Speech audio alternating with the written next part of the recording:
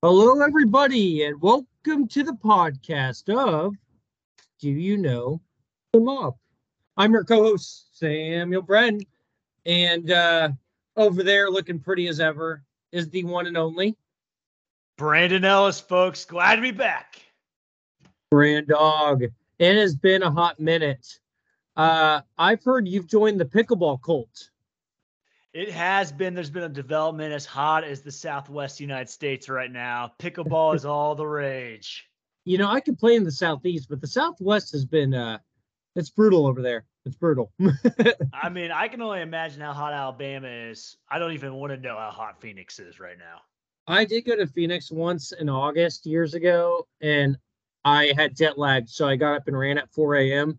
And I remember it being really hot for 4 a.m. And I was like, what the heck? Glad I'm running now. Well, our thoughts go out to you, Phoenix. Brandon, I was wondering, I want your opinion on if I should get a tattoo. Should I get a tattoo? Well, it has to be tasteful, Sam. What are you thinking? Well, speaking of tasteful, I was thinking about getting a llama. It's like my spirit animal, you know? What do you think about a llama on like my left calf?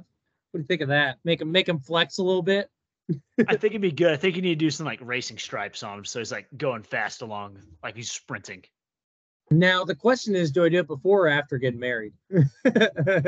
Oh, 100% before, but don't let NC know about until the honeymoon. The night before the wedding, we go to the town and we get a few drinks. Before you know it, we're at the tattoo parlor. Why is Sam limping on his way down the aisle? Sam, if you got it, I will pay for you to get a llama tattoo. Ooh. Me and the groomsmen will pay for you. I bet you could get people to pitch in on that. Go fund me. I know I could get it done for you. By the way, speaking of tattoos, got to give a shout out to my softball teammate, Jenny. She's been watching all our episodes, and she's the one who gave us the Phoenix City episode. And I said, speaking of tattoos, because she's got some sick tattoos. So shout out to Jenny. Shout out to Jenny. She has Do You Know the Mob tattoo on her left calf. Dude, what would it take to get someone to put Do You Know the Mob tattoo? Use our logo. I'm going to bring that up to her next time I see her. By the way, we won our softball game. Very rare. So We'll take it. Probably the second win of the season going into the tournament. A nice 8 seed out of 8. Oh, man. Wild. Now, Sam, does our trivia question for the day have to do with softball? Absolutely not. Okay, good. Yeah, but we shall get into our trivia. I know it's Brandon's favorite part. It's my favorite part to see him when he fails, more or less. I think my best is a 70, maybe 80%. Yeah, I mean, some of these are tougher than others, but we'll give it our best shot. Brandon, one time we did Roman gods. This time we're going to do the Greek gods, all right? So we're going to see your Greek mythology. We're going to see your social studies come in use. All right, Brandon. So I'm going to give you the what the god or goddess it means, and you have to give me the name, okay? Remember, think Greek. Not Roman. That's right. When in Rome. Yeah. All right. I'll toss you an easy one. King of all the gods. Who is the king of all the gods? Zeus. Yeah, attaboy. Should we quit now? Yep, let's quit now. That was good, guys. All right. God of the sea. Neptune. I think that might be that's the incorrect. Roman god. Poseidon. Neptune. No, Neptune's a god. No, it's Mars god of war. One of those gods of war. We'll goddess of wisdom. I feel that some of these are going to be like, oh, I knew that, or I knew that name. I know it's not right, but let's go with Helena. It's Athena. You're Dang good. God of the sun. I believe in you. God of the sun. Is it Mars? It's not Mars. Think of rocket ships or space shuttles. Houston, we have a problem. I know. I was listening to a podcast on this too, and I cannot remember the name of the mission. It's something 13. Apollo. Olympus? Apollo. 13. You knew it. You knew it. Let's do the God of War, which I could be wrong. I think Roman, that might be Pluto, but Greek. Is it Mars?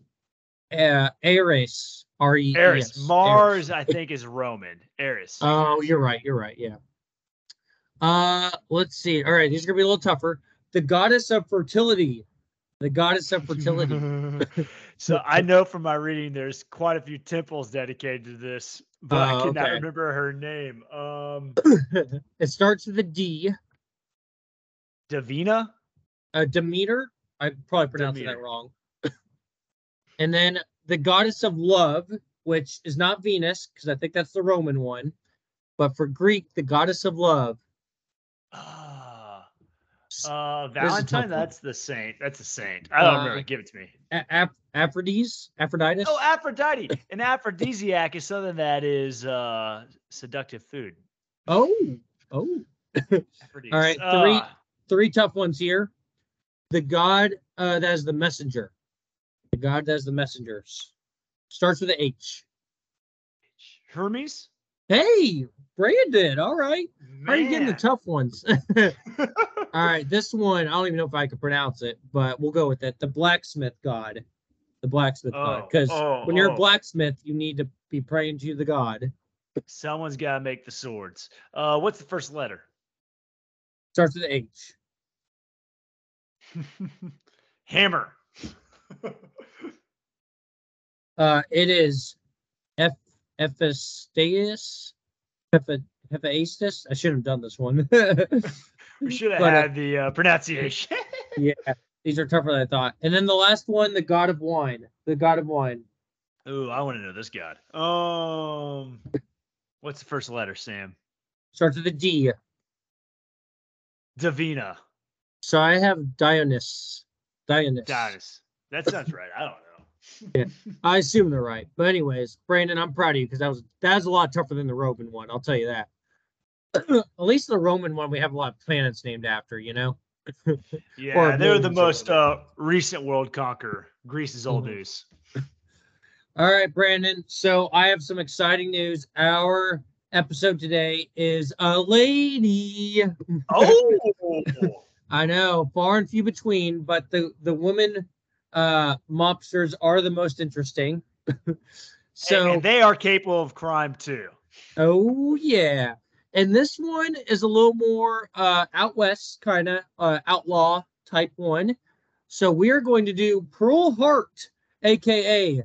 the Lady Bandit. Oh! Yeah, that's right. Give it up for the Lady Bandit. Clap them out, folks. Let's go.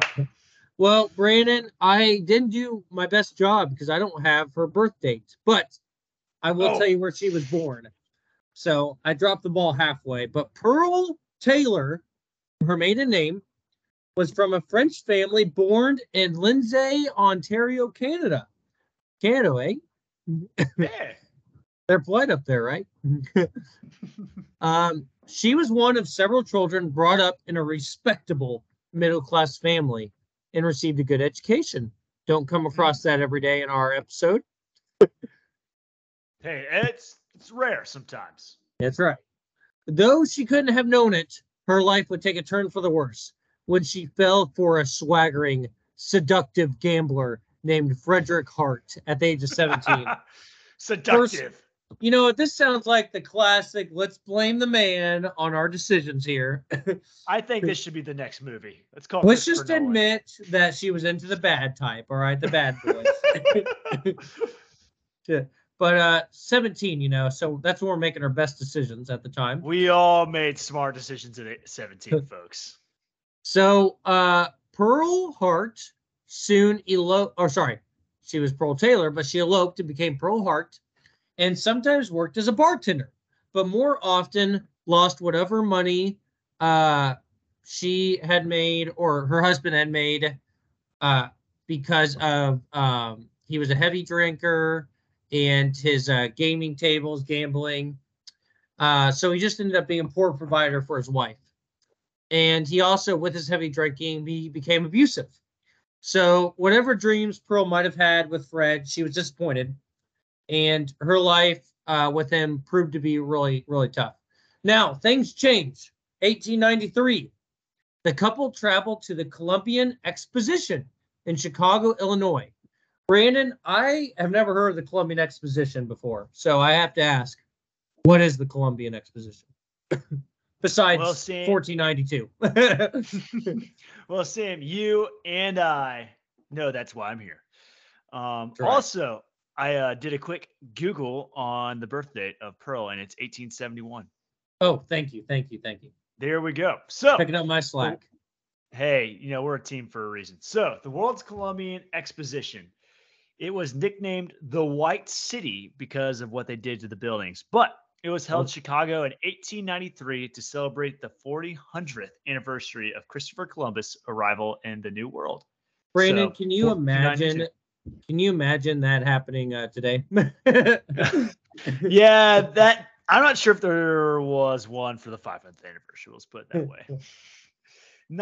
Columbus Day is not as popular as it used to be, folks, for many reasons. And we'll just leave it at that. So it was planned to spread over 686 acres of Chicago, which is just mind blowing about how big that is. And that's so huge. Yes, in this period of time, there was a lot of exciting things happening from a technological standpoint in the United States and around. A few inventions debuted there, including the Ferris wheel. So everybody's thinking of their first teenage foray on a Ferris wheel. Brandon, isn't that where you had your first kiss, the Ferris wheel? It was not, but Hannah did celebrate. My wife did celebrate her graduation on a Ferris wheel. Get out of here. Thank you, COVID. And also another exciting invention that was one of the first times it was held in the United States was electricity. Now, electricity was invented in 1889, but it kind of showed up in the United States for the first time in 1893. Mm-hmm. And then another fun thing, if you really want to freak out on it, was the generator power to them. George Westinghouse used that, and that's what largely influenced electricity. But just to give you some numbers, folks. Oh, sorry, what were you saying, Sam? I was just going to say this feels like a Las Vegas kind of trade show situation, but in the 1800s. It is, and it's kind of crazy because it was showing so much new technological advancements, folks. I mean, that's kind of like us hearing about AI for the first time or self-driving cars. I mean, it was that groundbreaking for the time. Just to give you guys some spectrum of how popular this was. So at this time in 1890, the U.S. Census was just around 63 million people living in the United States. And there was between 27 and 28 million people visited this while it was going on. So Brandon, during the Columbian Exposition, Pearl found several odd jobs. It sounds like they went there for work. And Fred worked as a sideshow barker. What's a sideshow barker? Oh, excellent. So a sideshow barker is a person who attempts to attract patrons to an entertainment event, such as a circus, or in this case, the World Exposition. So like an annoying announcer.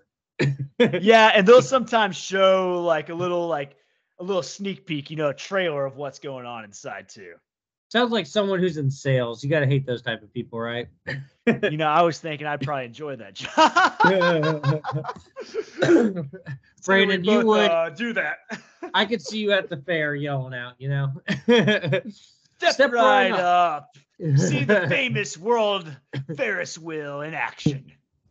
So while she was there, she became enthralled with the Wild West shows, which makes sense. That'd be a thing at the time. And she was especially enamored by Annie Oakley, which is what I like to call my fiance because she has a good shot. So Annie Oakley. A little bit different shot, folks. So Annie Oakley would perform, and this was also during a time when the World's Fair Women's Pavilion was going on. So there was women's speeches and such. So some historians will look at Pearl Hart as kind of almost a feminist. We'll let you all decide at the end of this, how much you want to say feminist/criminal. But she took her own in whatever industry. She's very enterprising. Yep. So inspired by seeing strong women in the heroes and legends of the Wild West, she mustered the courage to leave her husband and boarded a train to Colorado. There she became a popular saloon singer.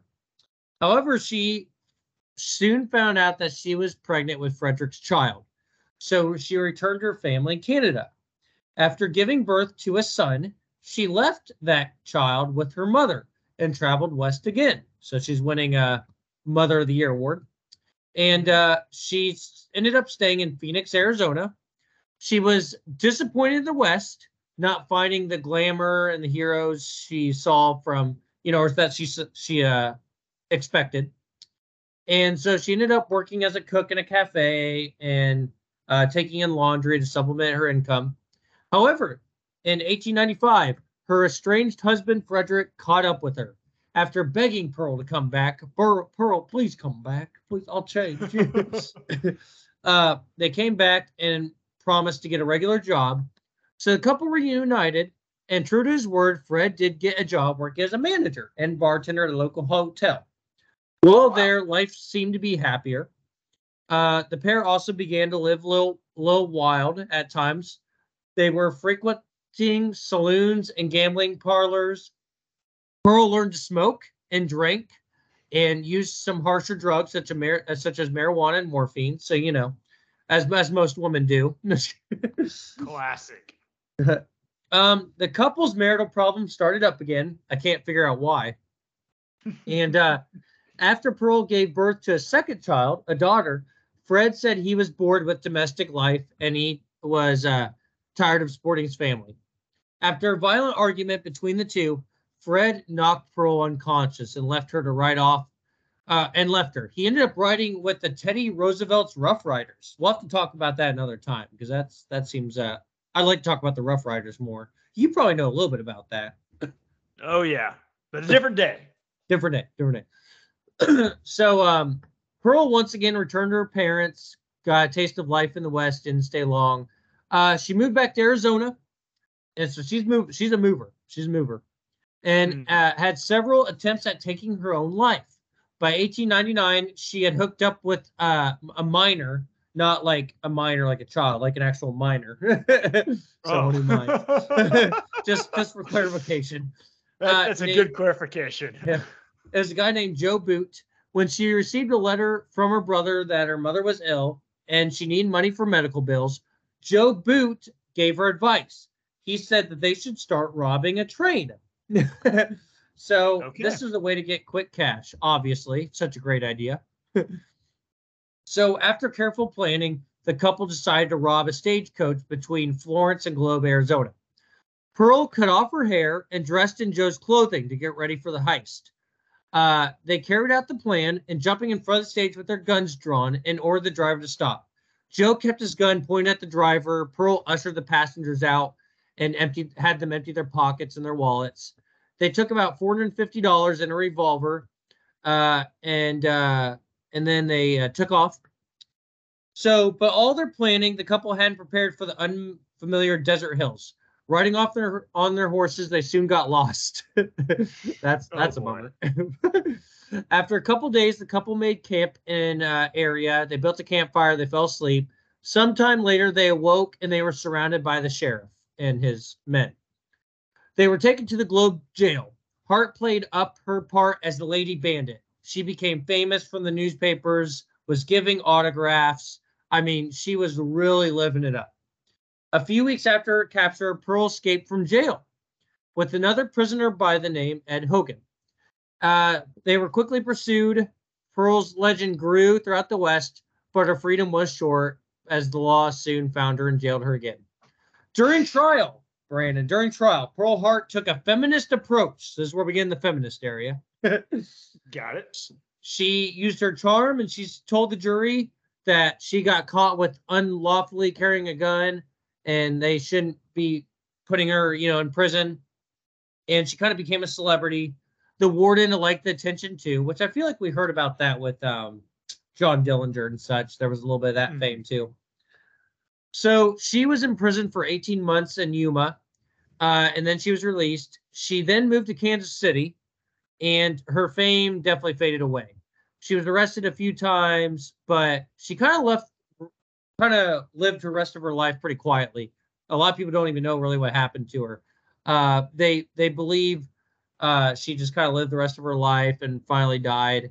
A lot of people give her credit as the only woman to rob a stagecoach and the last bandit to rob a stagecoach. But that has been denied, or that has been found not true. But that's why she was kind of has her claim to fame, I guess. So, well, that'll be interesting. We'll have to look up sometime, Brandon, who was the last and what other woman did stagecoaches. But whatever the newspaper says. It's interesting that she robbed a train and stagecoach, and then, I mean, she just kind of faded away, like you were saying. She didn't die a violent death or something like that. Well, most of her mobsters go back to life of crime. I feel like she just kind of had that one quick, and it was big, but one big, quick thing. And after that, she kind of went to normal. And I think she thought her fame was going to continue, but it just didn't. It was just kind of a quick trend.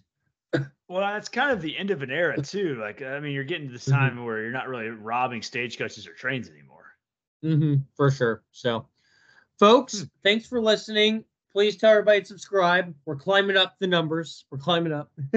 I'm your co-host, Sam Bredden. And this is Brandon Ellis, folks. Signing off.